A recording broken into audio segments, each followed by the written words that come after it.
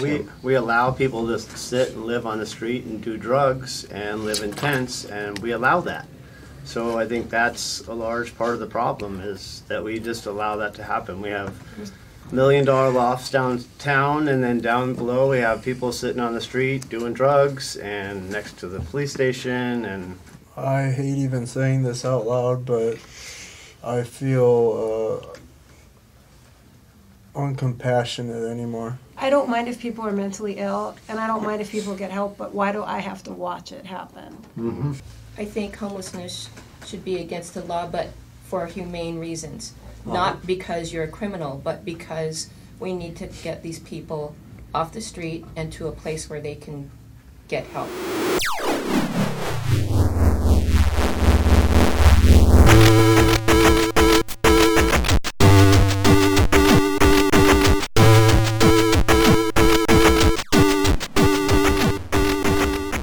Hey y'all, this is Chris Roth with Bushido Squirrel with your weekly Knock Activism Wrap-Up. Today we're going to be talking about a quick update related to the Camp Fire showing the complete and gross negligence on the part of PG&E. And then we're really just going to be diving straight into the homelessness crisis, confronting Angelenos in almost every block of our city, as well as talking about some of the roots of that and some reporting that was picked up by both Bloomberg and LAist, and comes also on the heels of an awesome white paper that came out of one of our allies, ACE. So how's it going, Bushido? It's going all right. So we're going to be rolling a little bit late into this broadcast, mainly because I had a loss in the family. As I've kind of mentioned a couple of times here on the podcast, I've been living in Phoenix for the last few months, taking care of my mother as she struggled to beat pancreatic cancer. Unfortunately, she lost that fight and passed away on Friday night, so it's thrown a little bit of a wrench into the works for us. But at the same time, it's kind of given me a chance to reconnect with some family, and my siblings are in town who I don't get to see like all the time. So it's an interesting time of kind of grieving and healing, and at the same time kind of refocusing and getting ready to figure out what the next steps are. So It's been a very long weekend, but a lot of people have been reaching out with support, and I very much appreciate that, and so does my family. And for those of you out there listening, just remember, you never know how much time you have with your loved ones. Take the time to tell them that you love them and you appreciate them today, and that we're all fighting to create a better world. So thank you all very much for your support. Absolutely. Yeah. How about yourself, Chris? How's your week going? I'm actually I'm actually back recording from my parents' place in Denver, visiting with the family here for Thanksgiving, taking a little bit of an extended Thanksgiving visit. So because I don't get to see my nieces and nephews as often as I'd like, but thank you so much for taking the time out of the weekend with your family to do this. Like, this is I think it's really important that we keep doing this work, but at the same time, like, it definitely is not more important than being able to spend that time with the family. And you're totally right. Like, this whole situation is a poignant reminder for everyone. Like, look, life is fleeting, and we need to enjoy every moment we can with our loved ones, because shit happens, and also just fuck cancer. It sucks. So yeah, it does. So anyway, let's go ahead and start diving into equally shitty topic of discussion. The Camp Fire. Yeah, the Camp Fire from 2 years ago, which we're still doing the post-mortem on. We keep finding out new enraging revelations every couple of months, it seems. Absolutely. Like PG&E still is not paid up for the damage that they've done or the lives that they've cost. There's, I think in the city of Paradise right now, there's something like 500 building permits have been approved, but there are only 12 houses being framed. So there's still a lot of questions about what's going to happen to the people who lived in Paradise and what's going to become of that town. And a lot of those folks have moved to Chico and other larger surrounding cities, and have put a strain on the resources there, because this was an influx of like 90,000 people that other municipalities suddenly had to take care of. So let's talk about the latest revelations about PG&E's absolute malfeasance. Absolutely. So NBC Bay Area's investigative journalism team broke a story back on November 19th, so just last week, revealing the truly just shocking and disgusting levels of neglect in PG&E's line maintenance program. The focus of the report was actually a series of these worn C-hooks and the hanging plates that they're attached to, one of which had failed and then dropped one of the structural support lines, which holds up these 115,000 volt transmission lines. And when that support line failed, that transmission line swung into the tower, releasing a shower of sparks, which started the fire that ended up destroying the town of Paradise and killed 85 people. So this is like small point of failure of this little hook. I mean, it's a rather beefy hook comparative to like a human hand or something. It's a good sized hook, but it's that little thing is all that stands between us and complete destruction of like massive areas of wildland here in California. So these journalists brought these photos to a number of experts for review and to assess the damage. And we're talking about other hooks elsewhere on the line that were not just the one that actually failed. These are other hooks that could have failed, and by the looks of the photos, very much would have failed given a little bit more time. And what it really points to is the fact that PG&E just missed, like the way that they're doing their maintenance and their inspection of these hooks and of this equipment that is so critical to keep the power running safely in California is just incompetent. Well, and I mean, when you got to pay all that money in bonuses and lobbyist fees, like you don't have money for maintenance, Chris, like priorities. Yeah, well, okay, fair. I understand it didn't fall on their scale of priorities, but at the same time, God damn it, like, do your job. God, we really just need to take over the whole damn thing. Anyway, so one of these folks that they took the experts that they took this to do the analysis is Dan Mulkey. He is a 4-decade veteran electrical engineer with Pacific Gas and Electric who now works as a consultant, and he told NBC Bay Area that, quote, "This is bad as you can get. This is terrible. I can't imagine how it got that bad and no one saw it. It's flabbergasting."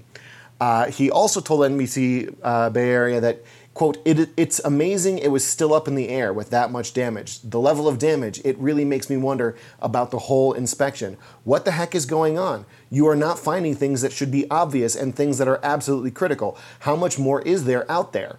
End quote. Another expert that they spoke to is Bob Bea, who is an engineering professor emeritus at UC Berkeley, who studies man-made disasters, which is extremely appropriate for this. He also reviewed the photos and told NBC Bay Area that, quote, "When I saw that hook, I said, oh my goodness, I've got the welfare of an entire community hanging by that hook," end quote. And what they were looking at are it's a hook that looks exactly like what you would expect to see on like the bottom of your imagined ideal version of a crane, right? It's the thing that hooks through the loop and it lifts up the stuff. In this case, it holds a support line that keeps these incredibly high voltage transmission wires from swaying around in the wind and slamming into things like tree branches that are too close, or the structure that holds up the power lines as a whole. Like, these are incredibly important, but also relatively small components that all play their part. And in the case of the hooks, they're supposed to have what is like, 3/4 of an inch or so of steel at the top of the hook that is held in place over a plate, and it goes into a slot in a plate. And what happens is that when the wind blows, these pieces rub against each other, and because it's metal and it's got some corrosion on it that happens with any level of oxidation, because that's just the way metal works. These surfaces are not perfectly smooth, and they start to fret against each other and effectively turn into sandpaper for one another. And they just slowly over time wear each other out and start to disappear. And this is a support line that had been in place for about 100 years. So it's been up there getting blown around for a long, long time. And the amount of material left on some of these hooks was like as little as about a 1/16 of an inch of steel, which is really not very much. So in a high wind situation, that will snap. And it did snap, and that's how we got this fire. So the point with all this is that these hooks, they were found in multiple places miles apart along the line where the maintenance just clearly is, just not being done properly. Because if they had done all these spot checks after the fact and found that the lines, were still safe in these other areas, but then now they're going back and doing a more thorough inspection as this post-mortem, and it's uncovering all of these areas where that inspection just was done. I'm assuming that it was just done poorly by somebody who didn't know what they were actually doing. Because if this was done by somebody who is supposed to know what they're doing and they were looking through a complete checklist from PG&E, there are some massive failings, because there's no possible way that this should have been allowed to continue to exist on that line without, massive red flags being called up for immediate replacement. So it's a mess, and as we've been saying for months, it's time that we municipalize PG&E and turn it into a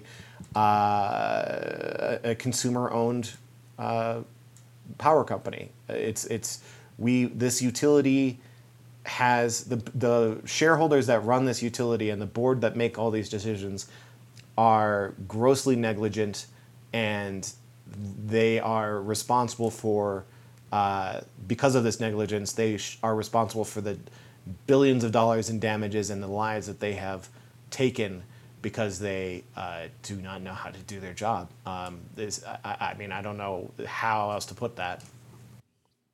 Yeah, the state assembly actually has a 2-year bill that would talk about turning PG&E into some sort of a cooperative structure or a municipalized structure. Part of the settlement for the sort of bailout of PG&E, this like fire insurance fund that Gavin Newsom sold, it includes a subpoint that stops cities from being able to buy out the infrastructure of PG&E or other investor-owned utilities. So we kind of see like the state government working at odds with itself as to what we're going to do here. But as we talked about a couple weeks ago, 22 mayors signed a letter saying, hey, we should turn PG&E into a municipally owned cooperative so that we can make decisions about our grid, so that we can safeguard our citizens, and so that we can stop giving all of this money to investors who clearly don't care about the safety of our communities. And it's going to be interesting to see how that shakes out, because Miguel Santiago, who represents AD 53, which is like downtown LA, sits on the utilities committee and has taken thousands and thousands of dollars from PG&E, as has pretty much every politician in the state of California. Governor Newsom himself, over his last 2 election cycles for lieutenant governor and then for governor, has taken about $72,000 worth of money from PG&E. Like, they've been really good about throwing around their money, and it's working for them. Like, they understand that they're going to make a bunch of money off of every year that they delay getting municipalized, off of every year that they're not held accountable for the damage that they do. And it's weird, again, that we're having to debate how much the taxpayers should be on the line for these kinds of, failures by an investor-owned utility. Like, PG&E had plenty of money to do maintenance, and instead they spent millions of dollars on bonuses. They spent millions of dollars on lobbying, and we're not getting that money back. Like, as ratepayers, the people in Northern California are still seeing their rates go up year after year. They're also finding themselves being charged for when the power was shut off. Like, it's so ridiculously maddening how sleazy PG&E's management is and how they have no incentive to change. So, fortunately, come March, like, we have a chance to flush out a lot of the state assembly. Like, we don't get to vote on Gavin again until 2022. But this year, like, we could make some big fixes here. Like, Miguel Santiago, he's up for re-election. If you do not think he should be sitting in that chair making excuses and giving financial cover to PG&E, then, show up and vote for his opponents. Like, there's a good way to fix this come March and then come November. So we're really going to encourage people again on my, whole like kick the bums out campaign, because I really think that's one way to get radical change electorally, is to just flush out the entire system. And so one of the other things that's really just absolutely disgusting with this whole situation with PG&E, those power cuts that happened in the last couple of months, these rolling blackouts that we saw up in the Bay Area, were disproportionately impacting folks from working class communities. And when people who are in those kind of communities get hit with power cuts, what it means is that things turn off.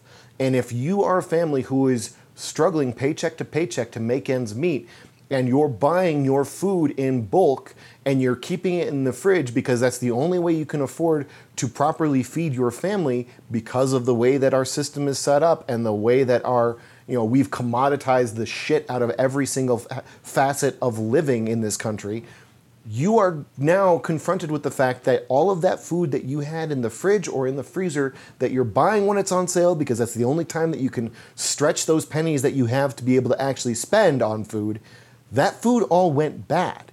People were throwing out hundreds of dollars worth of food and groceries that they had been stockpiling. Restaurants were losing thousands of dollars of inventory because PG&E had to cut their power, because PG&E didn't do their maintenance, because PG&E felt that they needed to be rewarding the executives and the shareholders more than doing their fucking job.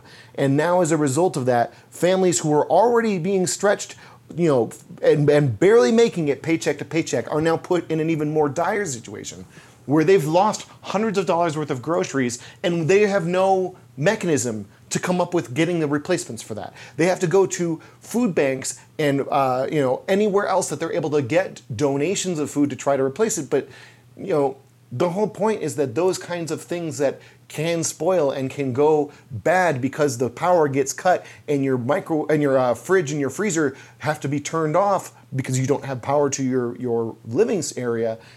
Those are things that you can't really get at food banks very easily. Yep. Those are the things that you can't get from emergency pantry situations where local churches and other nonprofits have set up to try to help people out of these situations.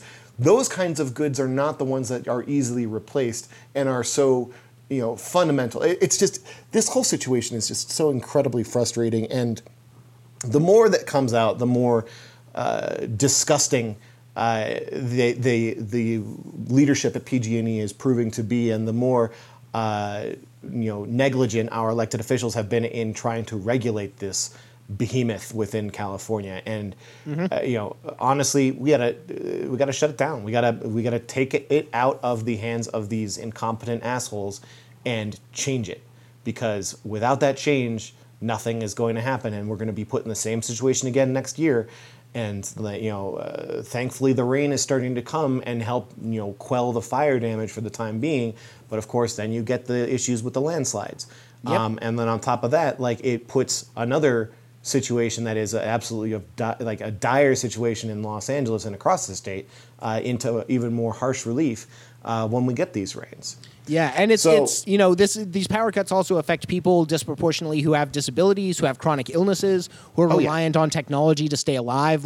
And those are often the people who have the least amount of money, because being sick in America is not only financially burdensome, but becoming a death sentence for a lot of people. And as you rightly mentioned, the fire season is being followed up by a very wet, cold, rainy season, and this has deadly effects here in Los Angeles, where on the streets of LA, we see more people last year died of hypothermia than died of hypothermia in San Francisco and New York combined.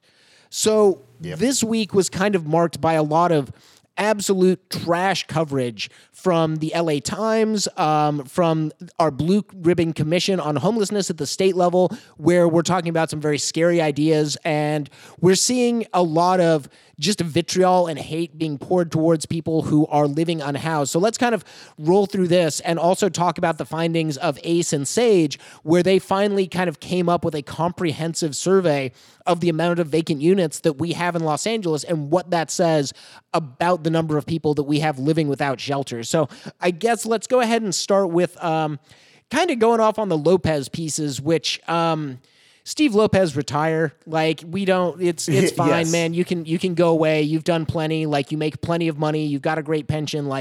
We have better journalists that are younger in the city that could split your salary 4 ways and do way better coverage.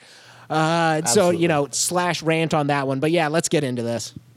Well, so before we jump into that, just because the fact that you cited there about the hypothermia between New York and San Francisco, that might be very difficult for a lot of people to really wrap their heads around, because it's like, we live in Los Angeles. It doesn't get cold enough for it to snow in Los Angeles. Things don't freeze in Los Angeles.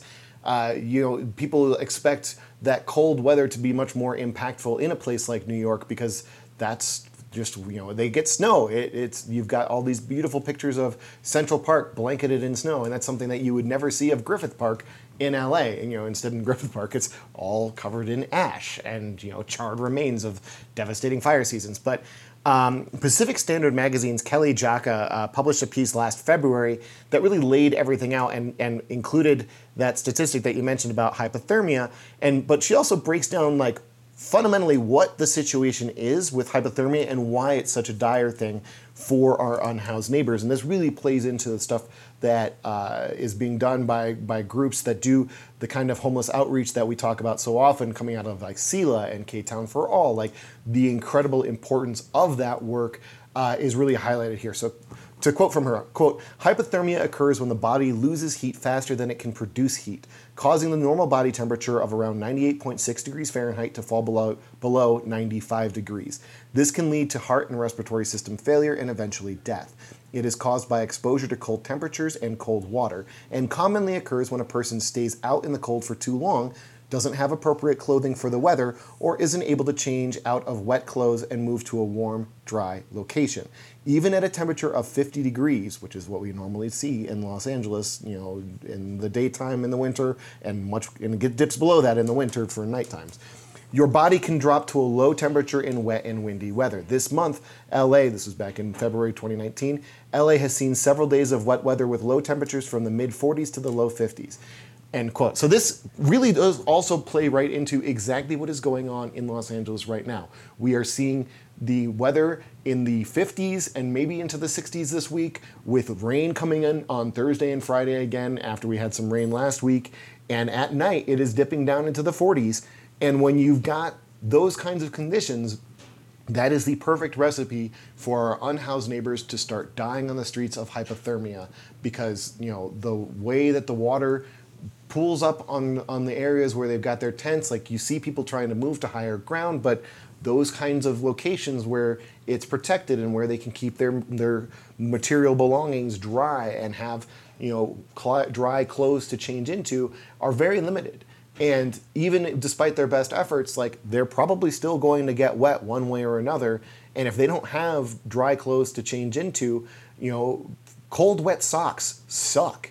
And to have that be your only option versus, being exposed with nothing is just absolutely dire. So that kind of reporting that was coming out of the Pacific Standard Magazine last spring, compared to what we're seeing with this victim blaming, stigmatizing bullshit coming out of the LA Times, and honestly, I think even worse than what Steve Lopez is doing, NBC LA's Joel Grover and his Streets of Shame series. Streets of Shame. Yeah, it's a horrifyingly appropriate name for the series, but not in the way that they really mean it.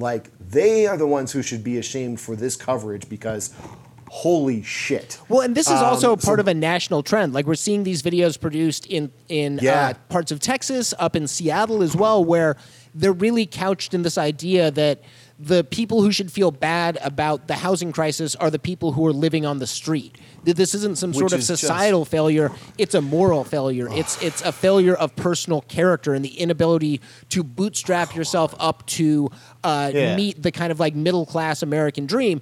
And they have... a lot of them are produced by the Sinclair Network. When it comes to the NBC LA one, I don't think they're owned by Sinclair, but it definitely goes hand in glove with what we're seeing by these really conservative reactionary media owners, and really sulling to the worst parts of our society. They talk to business owners, they talk to people who live in housing. They don't really talk to people who live on the streets. One of my Twitter friends that's at Non-Blonde, kind of made a mission to watch through as many of these as they could. Yeah. And Brave soul. After watching 29 of the videos, only 7 of them had any interview with somebody who was actually out on the street, like living on the street. As they continued to watch through, like there are hundreds of these videos on the NBCLA Facebook page, and just watching through the rest of them, the numbers don't really improve. And often when they're interviewing somebody who's out on the street, they're not talking to that person in a way that's supposed to be a real counter argument to the thesis of the piece, which is that being unhoused is your own moral failing, but use that more to kind of like buttress that argument. They don't really explore why somebody ends up there or what the circumstances, material or otherwise, that led them to be there. The fact that we don't have a lot of mental health care services or way to deal with trauma in a healthy way. Like if you want to see a therapist, you are either ending up on a wait list where your problems are getting worse while you wait for a therapist to finally be able to take you, or you have to have a lot of money to be able to afford entrance into a therapist practice or like a rehab program of some sort. Most of the rehab programs that we do have and stable shelters that we do have in LA come with like a nice little moralizing to them. Like Reverend Andy Bales, who runs the Union Rescue Mission,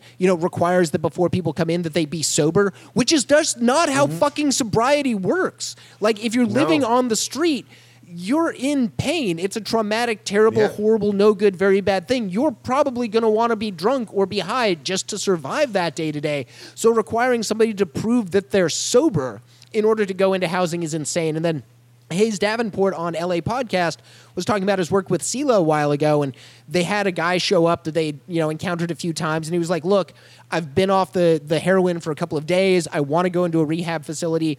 Can you get me into some place now before I relapse? And so they made some calls. They talked to some rehab places, and they were like, oh, he has to come in high.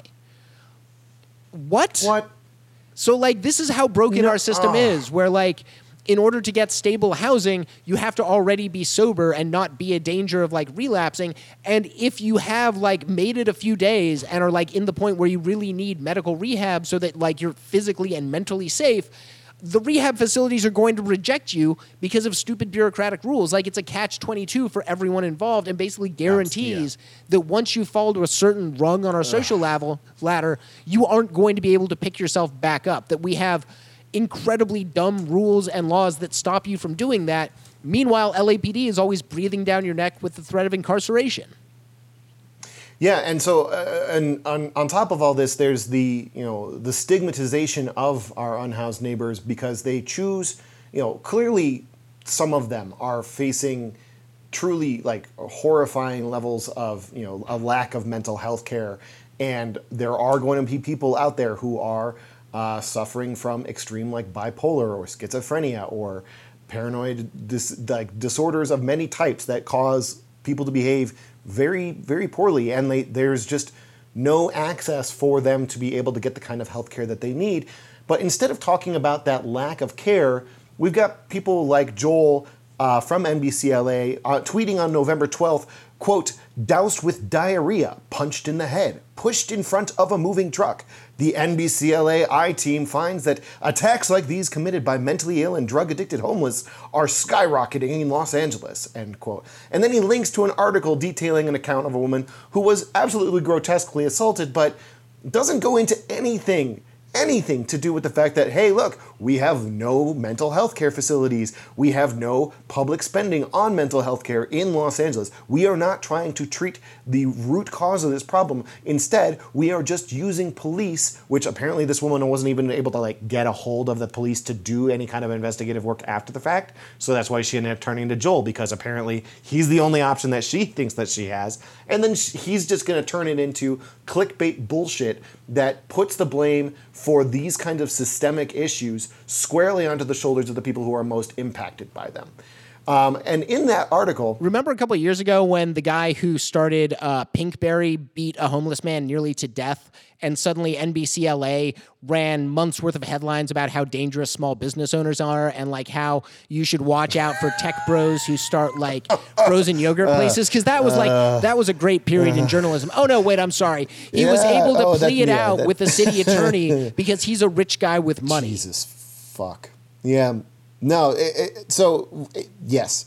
And in that same article that I was just talking about from, the Douse with Diarrhea piece, they link to an article from June that suggests, in the context of where it's placed, and then if you watch the video, it just goes straight into it, talking about how the rat problem in Los Angeles is the fault of the homeless people. They do point out, which I mean, I'm going to trust the experts that they interviewed on this, that rats will apparently eat human feces, but they basically say like that's the reason why we're having this issue, is that because there are homeless people on the streets and that we haven't provided them with anywhere to defecate, that therefore the homeless people are the reason why the rats are there. But they completely miss the fact that so much of the dumping that is causing these buildups of trash on our streets, which is where these rodents are nesting, which is where the public health crisis surrounding the rodent infestation comes from, is illegal public dumping by small business owners in many cases, who are just like, well,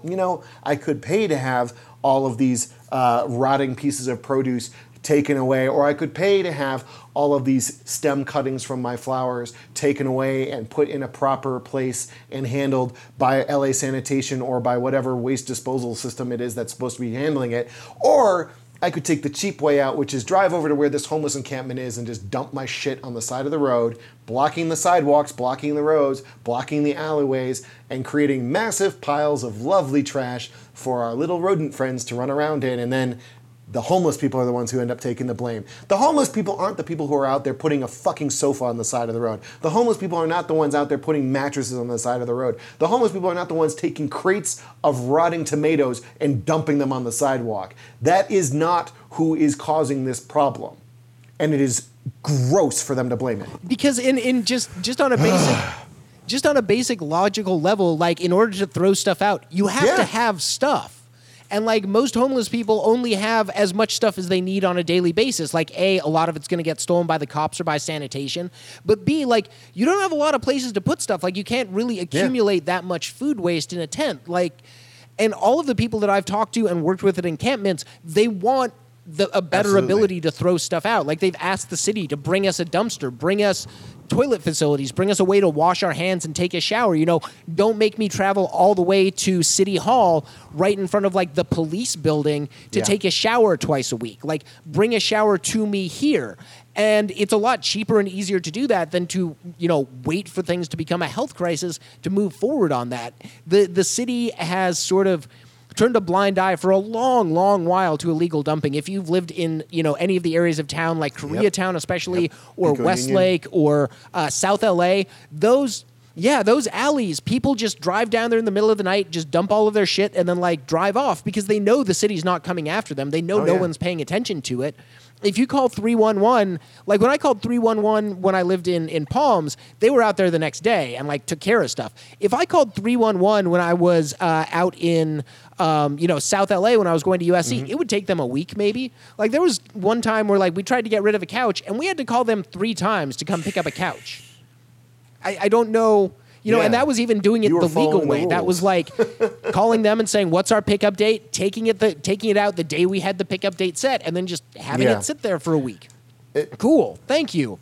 Why am I paying you sanitation fees? Yeah, no, it's just absurd. And then, so on top of all of this stuff, like from the Streets of Shame, which we're going to include a link to that Twitter thread from that brave soul who watched so many of those disgusting videos. Which, like, I tried to watch a few of them, and I got so just frustrated with the types of coverage and who it was that they were interviewing that it's just like, look, I understand that these people are frustrated and angry and they want to vent, and like as a reporter, you feel that it's your job to give a voice to these people, but maybe try balancing it out a little bit with actually talking to the people that are truly suffering from this, rather than being like, oh no, like I have to look at this trash on the side of the road, and I have to look at these tents that are set up a couple of blocks away from where I live, or they're on my commute, and oh my God, it's so devastating. Like, yeah, they're mad and they have a right to be mad, but at the same time, the people that are living in those tents have a much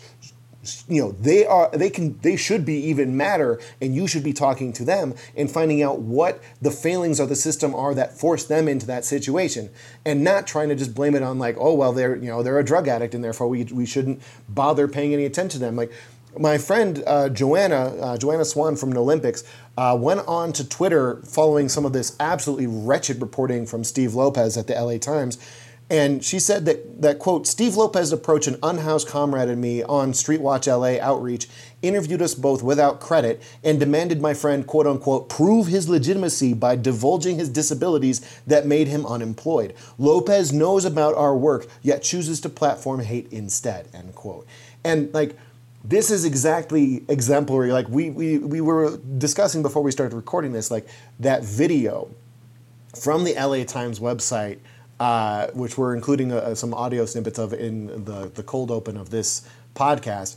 That video where Steve Lopez is sitting there with all these, focus groups of people, it's just like, look, like they are all instantly legitimate, but if you try, because of like their circumstances, because they are employed and have access to shelter, and therefore, they are the ones who get to be platformed by folks like Steve Lopez, versus like they went around and they took that picture of the group of unhoused folks who were living in Hollywood and I believe they were mostly LGBT folks that were young and had come to Los Angeles, were seeking an opportunity for things to be better than back in their hometowns in the Midwest, where they're not accepted and where they're stigmatized and where their lives are put in danger because of who they are.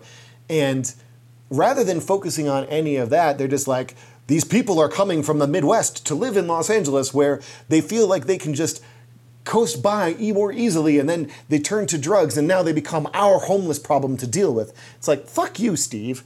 That's not what this situation is. Like, let's talk about the system that made it so that these people had to come to Los Angeles, because this is one of the only places where it's safe for them to live. And then that when our systems in our city, which should be so welcoming and so open to these people, just like, the poem engraved at the base of the Statue of Liberty, like, we should be providing the opportunities for these people to be safe and be successful. And instead, they find that the rents are exorbitantly high, and that the access to the services are just completely gatekept by the most horrific practices around. Well, it's almost like the entire state of California, built this image as a place to come and start anew, as a place to like live your dreams and to find opportunity, and is the 5th largest economy in the world. It doesn't really read that anybody wants to come here to be homeless, because they're not. The kids that are ending up in Hollywood are ending up there because A, they're being rejected at home. They don't have a safe place to live at home, and some of them are facing dire threats to their safety and their lives.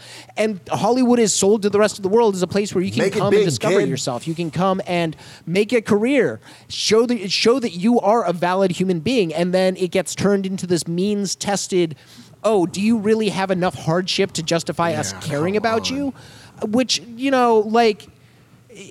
that's not how humanity works, or basic empathy, especially when it's coming from a guy who makes an outsized salary at the LA Times, who owns his own home, who has gotten massive residuals off of a book and a movie starring Jamie Foxx that was, based off of his work, that had to do with him basically means testing a homeless man and saying, oh, this guy has talent. Like, he went to really good schools and he can play an instrument. He deserves my sympathy. And that's not really an empathetic tale or one that makes Steve Lopez look good. It just shows the shallowness of how he thinks about other human beings. That, like, you have to pass some sort of test in order for Steve Lopez to be like, that man does not deserve to be hit by a car. Well, thanks, Steve. That, maybe that's a terrible way to go about like spreading this message, and also shows where your class loyalties and your class interests lie. When you live in a massive house up in the Hollywood Hills, how many units could we stick on the property you own? Like, we could probably put a good 10 or 15 unit apartment building there. Why shouldn't we means test your ability to take up that much land? Why should you, as one person in a city with 60,000 people unhoused in the county on any given night, be able to take up that much space? And if your answer is, well, I can afford it, I don't really know why your money inoculates you against that. It just sort of makes you selfish. And so one of the other things that comes out of all this is that, with the reporting that Joel from NBC and Steve Lopez from LA Times have been doing, is who it is that they choose to platform. And one of the most immediately, like, directly connects to the work that you and I and Ground Game LA and all of our allies with Street Watch LA, with K-Town for All and SELA and everybody else are doing. One of the specific examples that happened is that who Steve Lopez gave voice to. And it's a cop named Jeannie, or Jeannie, something like that. Tommy has direct experience. Tommy Kelly from Ground Game LA, who is active with K-Town for All as well and Street Watch LA.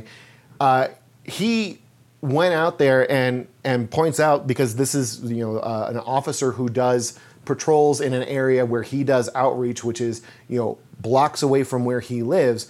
And he's talking about this cop, and he says, quote, "She's awful. She's some kind of she's some kind of lead. Her personality is like an obnoxious hall monitor. She's responsible for continually harassing unhoused people around the Selma shelter and has absolutely no empathy whatsoever."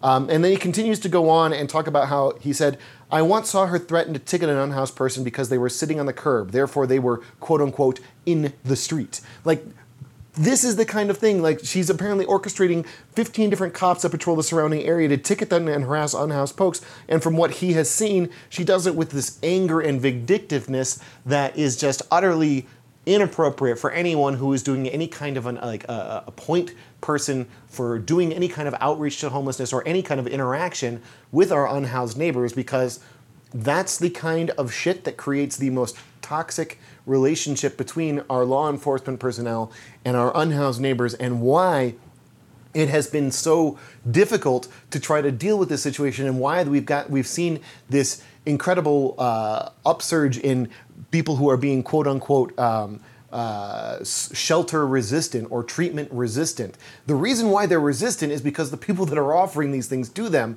are usually doing it with the kind of spitefulness and vindictiveness that Tommy is talking about, and is totally inappropriate. And also, in a lot of these circumstances, the officers who are trying to help people out by putting them in a shelter, supposedly, they're doing this while fully decked out in body armor with a 9mm on one hip, or whatever their service weapon is, and a taser on the other hip, and they're standing there, just towering over a person who is like reaching out from a tent, laying on the ground, and they're somehow expecting that this is the kind of way of delivering an empathetic, compassionate response of, "Hey, we're just trying to help here." No, that's not how it comes across at all.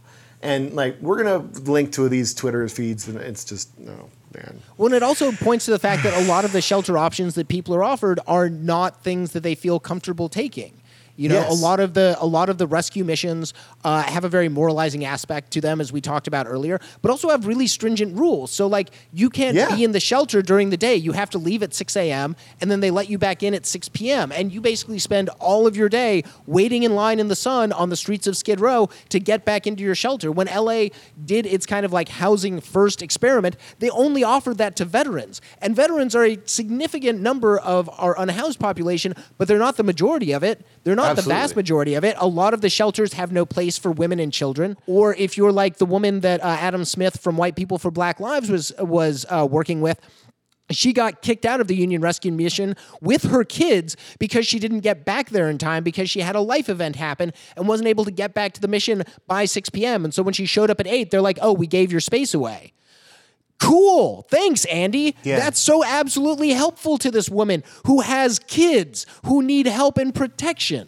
Yeah, and then you've got people like Andy Bales, who, again, is the head of the Union Rescue Mission, which is... And loves Trump. He loves Trump. Oh, yeah. He goes out there and he's, praising Trump and saying, "Hey, come here and start doing, a FEMA disaster relief style approach to our homelessness crisis." And he basically points to all of our unhoused residents in Los Angeles and says that, it is a breeding ground of crime, and that there's this mental health situation there that is endemic to it and can't be treated in any other way other than through the forced relocation of people into services that they do not necessarily want. Because one of the things that gets talked about a lot in California specifically is that Reagan closed down the institutions, the mental health institutions, and when he did that, the asylums, when he closed those down, suddenly we now all of a sudden have this massive issue of homelessness.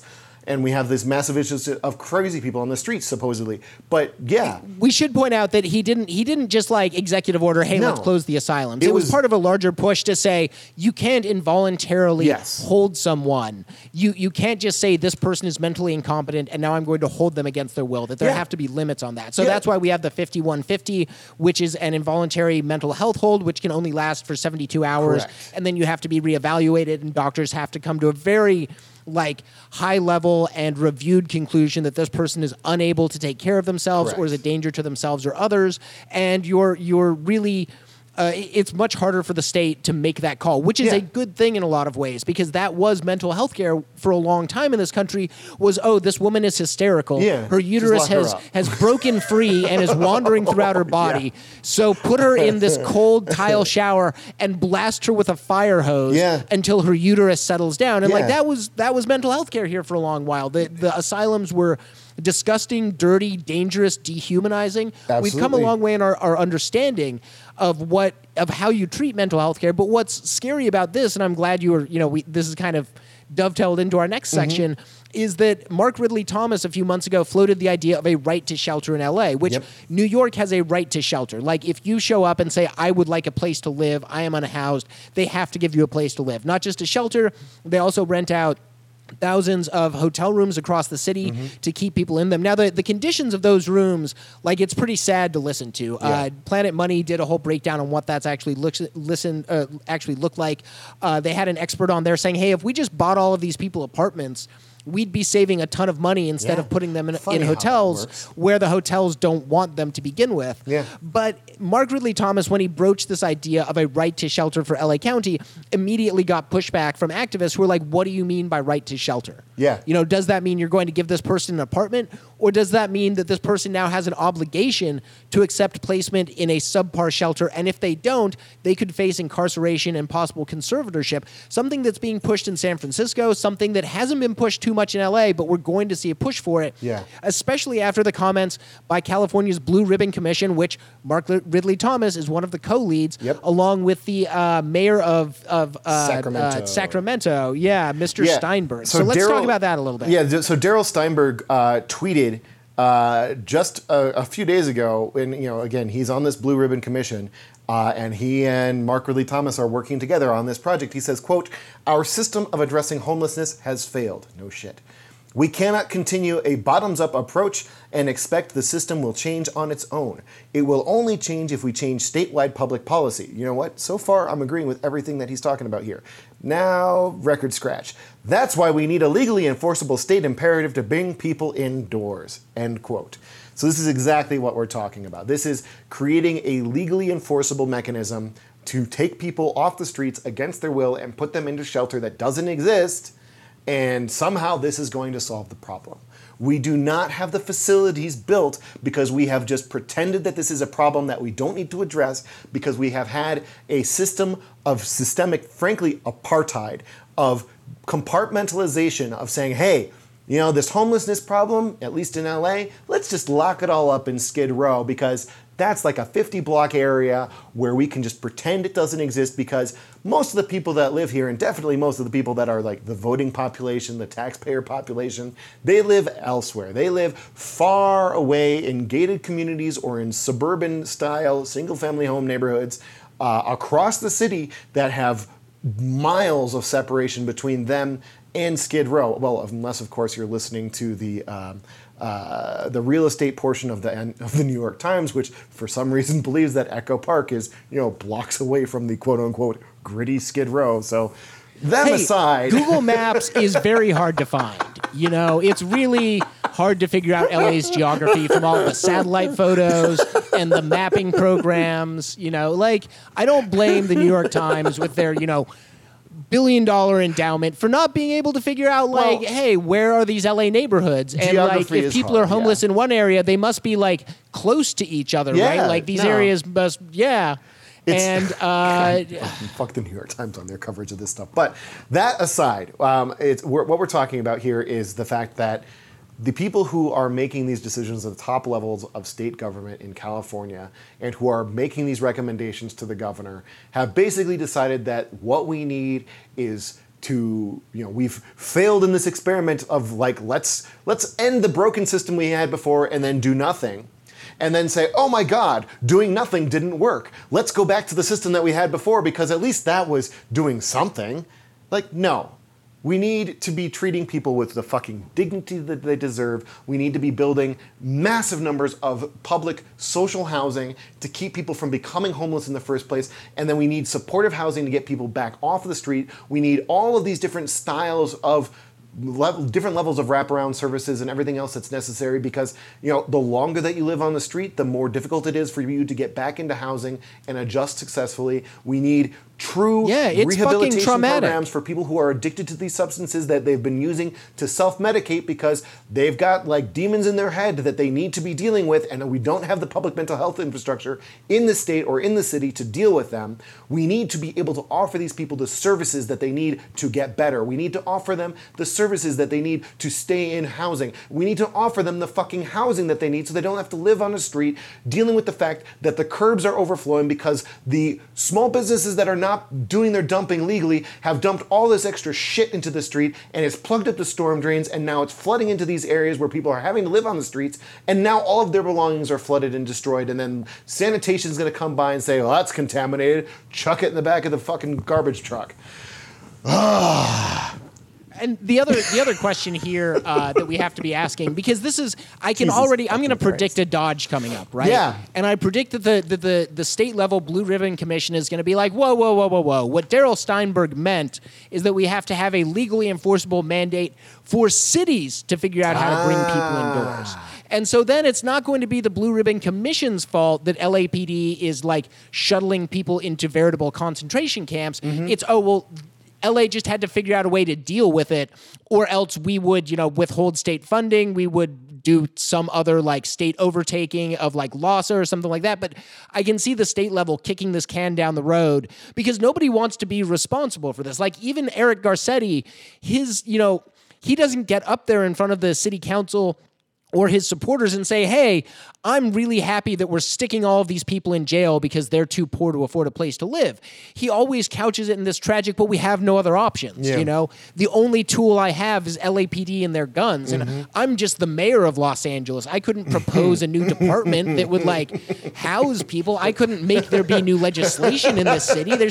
My hands are tied. I'm spending 54% of my general fund on the cops, and that's all I got. That's literally the only thing that I can do. I've done nothing, and I'm all out of ideas.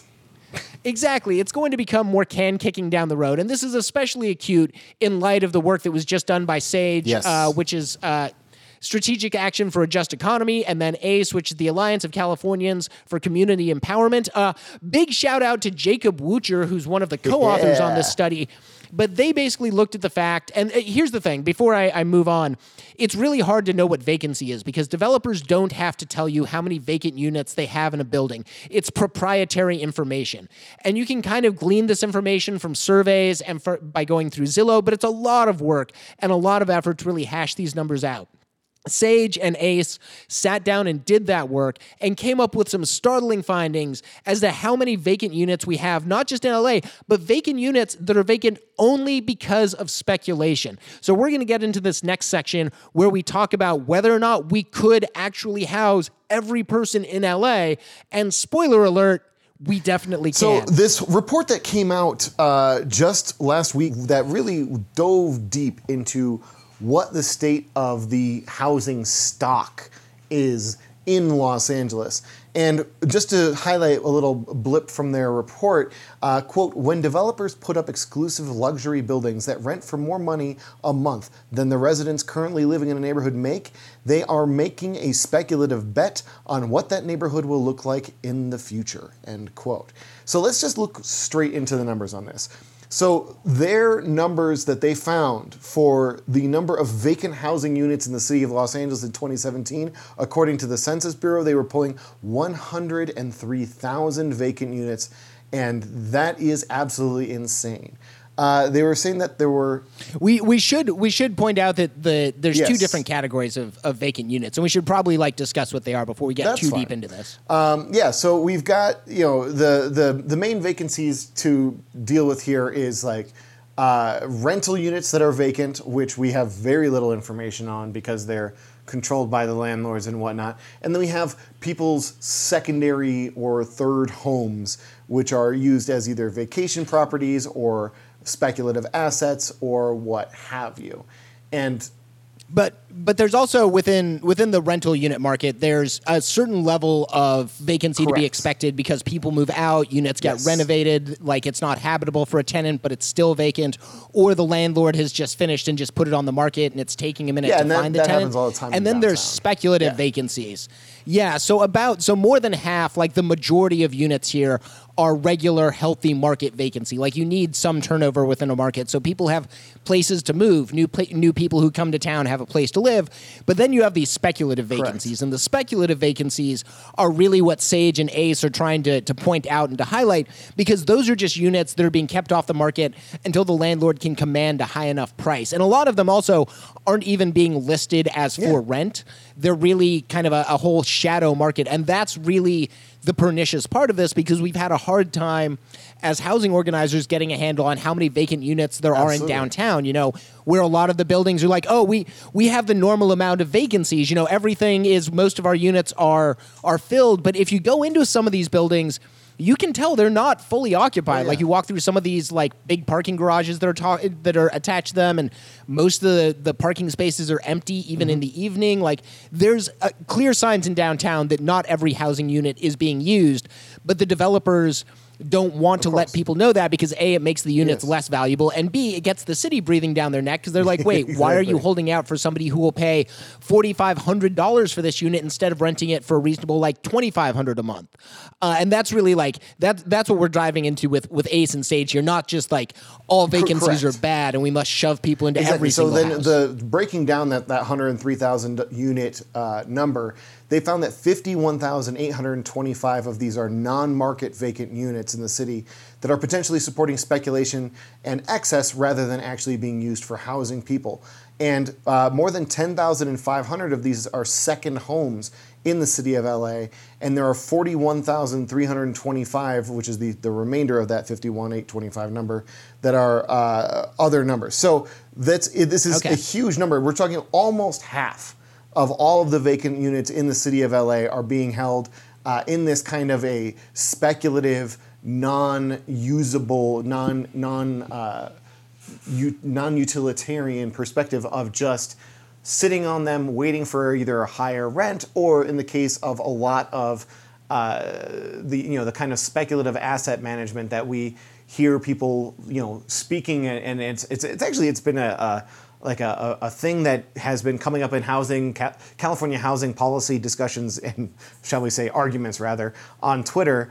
There's this massive boogeyman that is rumored to be the case of saying, oh my God, everyone just blames like Chinese investment as this be-all like root of all of these problems for the housing market in California, and saying people in Vancouver talking about how this speculative investment is just capturing all of the usable housing stock and then driving up the cost of everything as a result, and taking things off the market.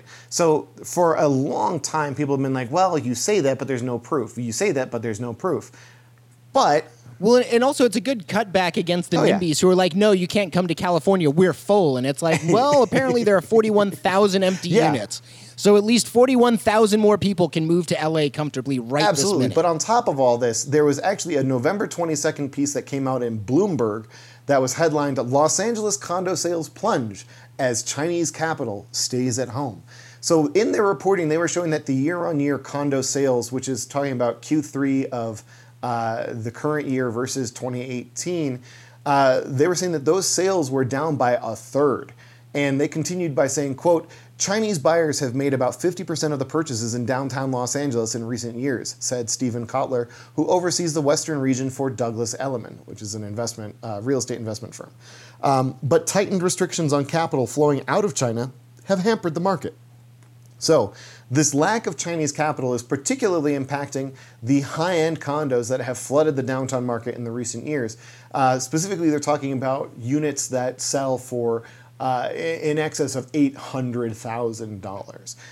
So And some of those developments aren't even finished. Correct. Like the Metropolis complex is just No. sitting there half finished Other one. because the Chinese developers ran out of money and also were like caught trying to pay off Jose Huizar, Yeah, that's- who's still in office, by the way. Just to footnote that one, like our corrupt Jose Huizar still has his job. So you're actually switching Metropolis, which is completed, with Ocean Plaza, which is the one that is like Shit, you're the right. I keep giant doing husk. that. They're all I ugly mean, and the same. To be fair, it's entirely reasonable that you would confuse the two because they do well during construction. They looked virtually identical, and once they're completed, the real telltale difference is that Ocean Plaza is going to be bigger and it's going to have electric billboards all over the place. So that's the main. Oh, Yes, joy. it's wonderful when you're driving downtown and suddenly you're blinded by all of this light coming from these Paul ads. Kerkorian is going to love that. So it's fun because like actually downtown like seems to be completely immune to all of these billboard restrictions.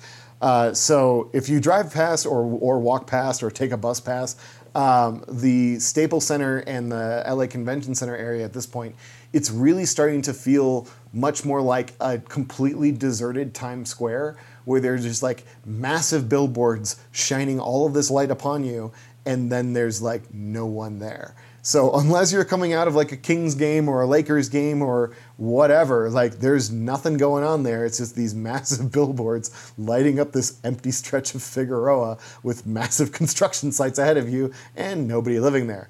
So the big thing that Bloomberg article went back to Kotler from Douglas Elliman, and he said, new building prices are too high for what buyers think is valuable, end quote. So thank you, Mr. Kotler, for your incredibly astute observation of the Los Angeles real estate market.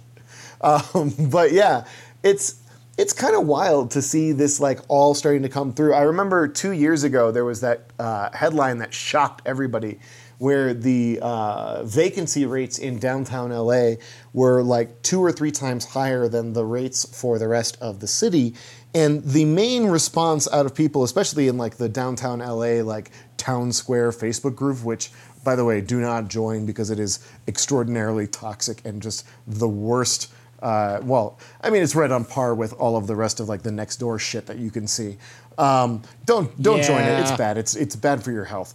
But there was this massive amount of discussion going on relating to this article that had come out in Curbed and a number of other places, citing the fact that there is a glut of new housing coming onto the market. And they all were just like, no, that's just when the buildings open up, they have these huge vacancy spikes because they're struggling to just bring people in because it's difficult to move people into a 300 or 400 unit building and have it reach a high occupancy rate within a couple of months, which they were actually doing remarkably well of filling those buildings up. But the thing is that tapered off pretty quickly, and now we're seeing things with the speculative, or not speculative, but the all of this development that was done with an eye toward a luxury end of the market is really now beginning to struggle because everybody was doing the same thing. And when everybody starts building the same style of condo and apartment offering, they then start competing about who's going to be able to offer the better amenities and who's going to be able to offer the deeper discounted rents. But without actually changing the rent, just by giving you like a month or two free or by giving you free parking or what have you, but then still being able to justify the higher level of rents that they're actually listing everything as when it comes down to their sheets of proving profitability for their investors. This market has really just turned upside down on a lot of these developers they've overbuilt and now they're struggling to find them because who knew there was going to be a shortage of people in Los Angeles that can afford to spend $4,000 a month on renting out your shitty one-bedroom apartment in a building that has elevators that break down all the time because the developer spent all of the money on making it look glitzy and glamorous rather than actually trying to make it with infrastructure that fucking works. So, I mean, it's also one of these weird things where if you're unhoused in the city of LA and you have an animal companion, it's nearly impossible for you to find housing when all these luxury developments at the same time are trying to attract younger people with animals because they know that they have more disposable income and also they're less likely to have kids and like that won't deter other young people without children from moving into the building because they want to keep that young hip aesthetic. But it's just one of these really ironic turns in our housing market where if you have money, a dog is beneficial to you finding a place to live, whereas if you don't have money, it's pretty much an obstacle you cannot overcome. Yep. So housing in LA is weird, and we've allowed for it to become even weirder just because our elected officials choose not to do anything about it. And one thing that is hopeful looking forward as we move into this coming 2020 year of hopefully some enhanced discussions on these kinds of topics. One of the big things that I'm looking forward to seeing is we saw the introduction of a vacancy tax proposal by Mike Bonin and a couple of other folks in LA City Hall that want to look at studying what the root of this issue is. And hopefully they'll be able to build upon the study that was just put out by ACE and SAGE and move forward and determine the number of units that are actually meaningful vacant in a way that they can then target with a tax. Because it's one thing to go and do the number crunching and predict how many units there are that are vacant or that are otherwise being removed from the housing market by speculative landlords or what have you. But it's another thing entirely to come up with a way to actually structure a law that will then be able to impose a tax. Like when you look at places like Vancouver, they were able to do it mainly because they have a socialized healthcare system. So they know if you live in a place, your permanent residence where you spend 6 or more months of the year is where your health insurance card is registered. So your national health insurance determines what your primary residence is. Same thing with where you would be filing your taxes or what have you. And then they were also able to work together with the public utilities company to determine whether or not the amount of resource consumption within a unit is indicative of vacancy or occupancy. And then they're also, that's for just verifying whether or not people are actually living in it. But then a lot of people also active in good faith, and people who owned second or third homes were putting them up on the market, or were putting them up on the market to rent, or were contacting realtors and selling them off. But it was really funny hearing the sob stories of people being like, "Oh, my third home in this condo in downtown Vancouver, I'm going to have to part ways with it because this new crazy tax of 1% of the property's value every year is going to mean that I can no longer afford this $1.5 million condo in downtown Vancouver." And I'm sorry, I don't have very many tears to shed for that circumstance. But it did come up with some really fun articles about students living with 7 or 8 students living in a mansion in the bit of an outskirts of the city of Vancouver, because they're just wow, these buildings that are owned by speculative landlords, or rather, not so much speculative landlord, but financial regulation dodging oligarchs from China who are trying to move their assets overseas, and they don't really give a damn if the mansion continues to hold its value. They just want to have that physical asset in another country so that if they have to flee or if their children have to flee, there's a hard asset they can convert into cash in the place where they are going to flee to. So they don't care if the market for much lower taxes. That's the other thing we want to talk about is the property taxes they're paying on holding that asset are severely less. That's why the art market is distended. Yep. That's why the weird kind of exclusive commodities markets that we see, when they say, hey, a bottle of old scotch just sold for $3 million, that's just somebody hiding their money. That's it's just somebody laundering. saying, I want this money. Yeah, exactly. And it's money being hidden from the tax man. Yeah. It's money that they can easily convert and they can use. And in Europe, they have this what's called a black money system where it's just sort of off the books cash that gets shuffled around between rich people. And so it's, thousands or tens of thousands of dollars in euros that trade hands all the time that is never getting taxes collected on it, that's never getting looked at. But that's the same sort of thing that's going on here in the U.S., mainly because we don't have that kind of aristocratic legacy here, but also because we make it so easy to hide money in assets Absolutely. like that, and we incentivize wealthy people to do that. So it's not a surprise that we see this wealthy like Chinese investment in the same sort of like speculative schemes and money laundering schemes that the Trump family made their money. Oh, yeah. in. Like Donald Trump is like one of the world's largest money launderers. That's how he made his money. That's how he continues to make his money. When people are like, "Oh my gosh, do you think he's doing crimes?" It's like, gee, boy, howdy, I don't know. Is water wet? Like, and the fact that like Congress isn't investigating that part of his business and the state of New York is not investigating that part of his business isn't because like he's particularly good at doing the crime. It's just that it's such a widespread crime that they would have to go after every rich person in New York because they're all doing Absolutely. So anyway, getting back to the topic at hand, check out the reporting in LAist by Matt Tinoco. He did a great job. Shout out to Joe Delgado and everybody from ACE that was involved in this project, Jacob Wucher, all of our friends. You can also find a copy of the actual white paper from Ace and Sage linked to in the LAist article, which I was going to use the link that went live on Twitter a few days ago when the article when the white paper dropped, and for some reason that link has gone dead. So we're just going to link you through the LAist, but scroll to the bottom and you can use a document cloud embed to like read the whole thing. It's really valuable reading, and it's also a really well-written white paper. Like, I read a lot of these things, and this is one of the better written white papers in a while. Like, it actually kept my attention for all 40 pages, which is saying a lot. And it's got a lot of very valuable information and background stuff in there, even outside of just the raw numbers. The raw numbers themselves are incredibly frustrating. Like, we have, 30 some odd thousand people that are unhoused in LA on any given night, according to the point-in-time count. 36,300 right now. 41,000 units that are kept off the market because of speculation alone. Like, we could house everyone tomorrow. Yes, we could. We could do that tomorrow.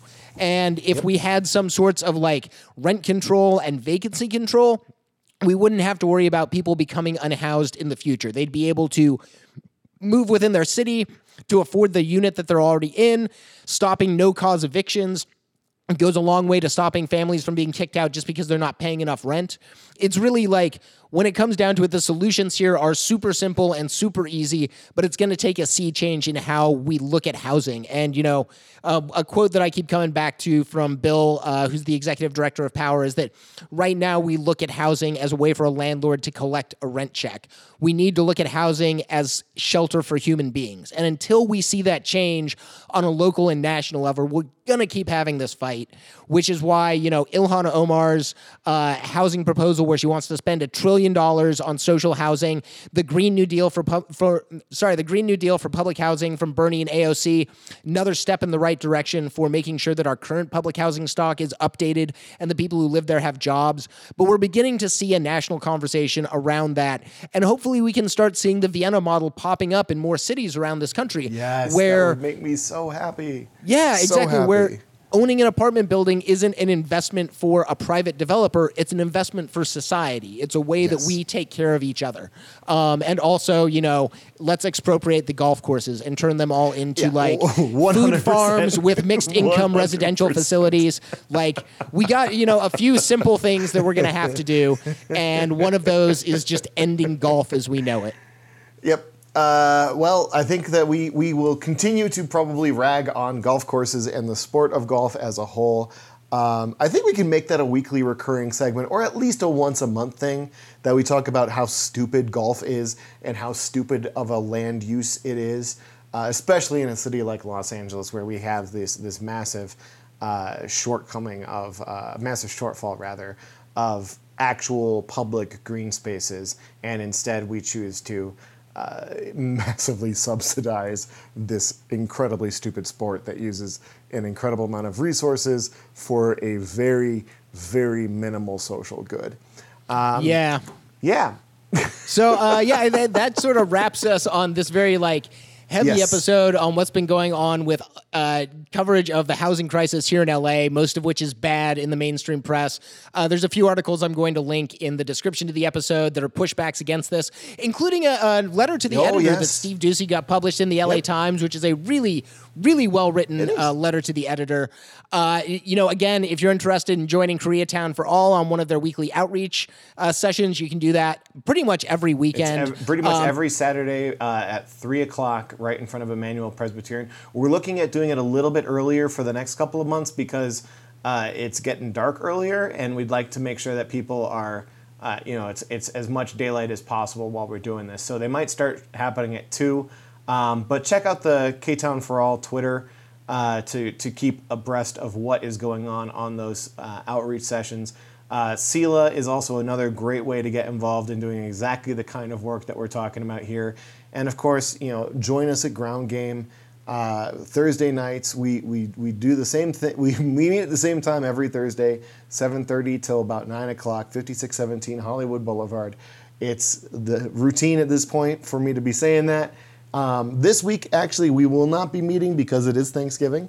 But we've got a couple of other things going on. As far as I am aware, and until there's further notice, the Black Lives Matter weekly vigil will still be happening on Wednesday from 4 until 6 at 211 West Temple, downtown, in front of the Hall of Justice.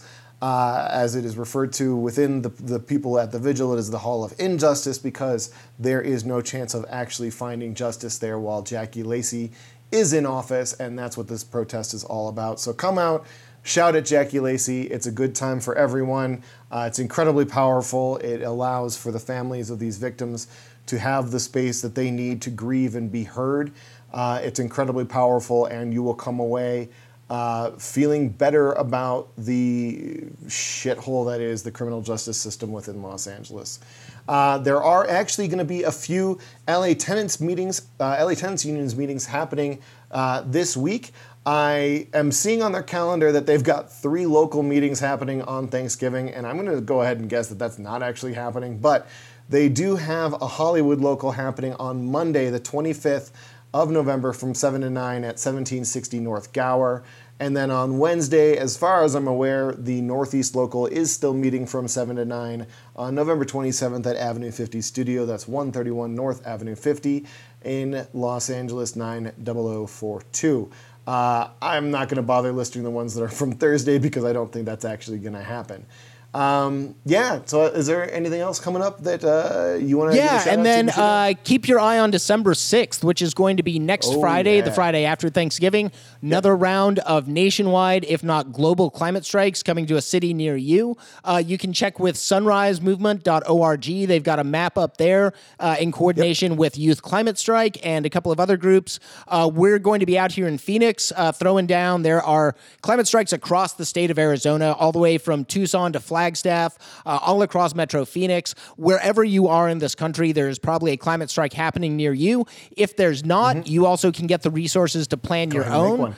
And you know what? If that's just you and a few friends showing up at your local city hall and saying, do something about this extinction level event coming our way, that's a great place to start. But so keep your eye on that because it's really like, we are building towards more mass non-cooperation. We're pushing the envelope with every one of these strikes and showing how people care about the future that we're building. And this is one of those cases where youth really are leading the way. And some of the young activists and organizers that I've been working with in Phoenix are so much better at this than I have ever been. And it gives me so much hope for the future because when they get through their college education, when they get out into the real world, they are going to do things right. And they're really committed to it. And so, I keep pointing to the 2020 election as like a chance for a big sea change.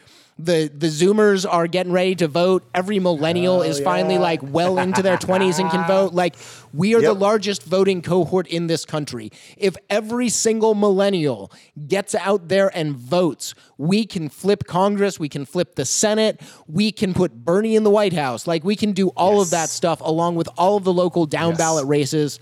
There is plenty of time for you to get involved still. Remember, LA's primary is coming up March 3rd, so you can get out there and you can knock doors for Nithya Raman. You can get out there and knock doors for Lorraine Lundquist, both of whom are endorsed by Ground Game. We're keeping our eye on other candidates for local city offices that we're going to be endorsing. There's a lot of stuff that's coming, and it's going to be really exciting.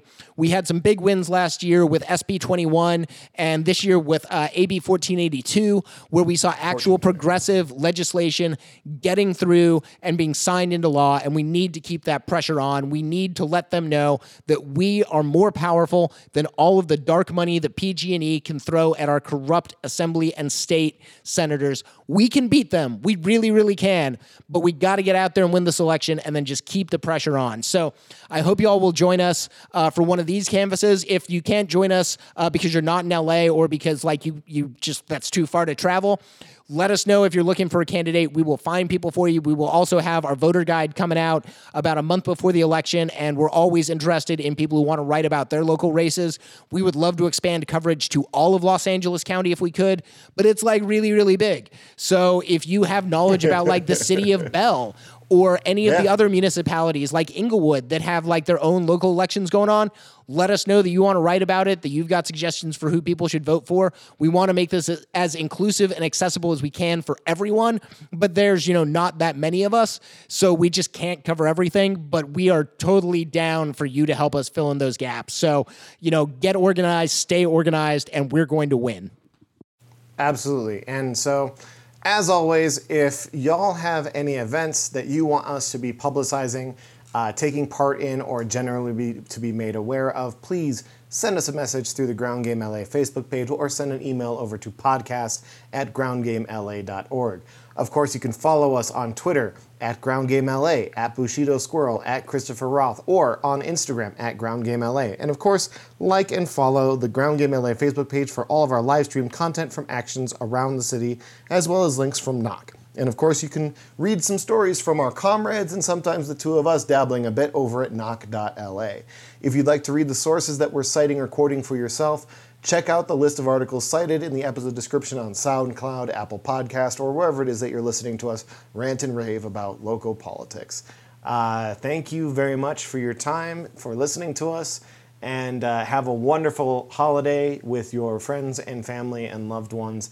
And if you're going to be participating in anything to do with Black Friday and that ridiculous excess of capitalism, first of all, please don't. But if you do have to participate because of family situations, make sure that you're as patient and understanding of the workers who have to be at those jobs that day, as patient and understanding as you can possibly be, because we know that they'd rather be enjoying time away from that work with their loved ones, just like you would. So please show some solidarity with them as best you can, and stay warm and safe and happy this holiday, and we'll talk to you all again soon. Yeah, thank you all. Have a lovely week, and don't worry, when the new year comes around, we're going to be here to fight.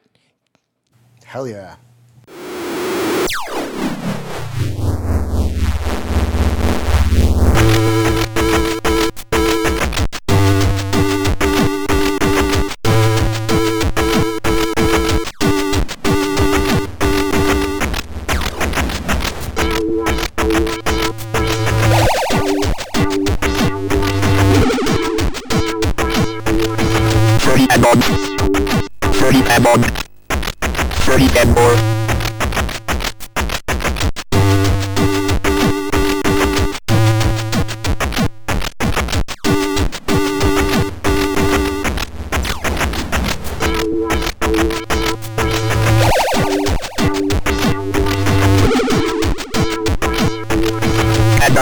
Solidarity net 30 and more 30 and more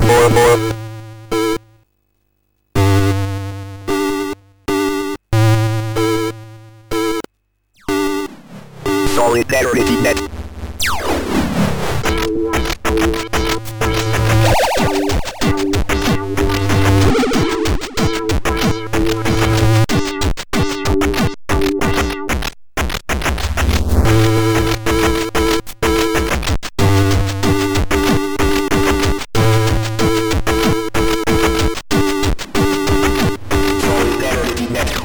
Solidarity net.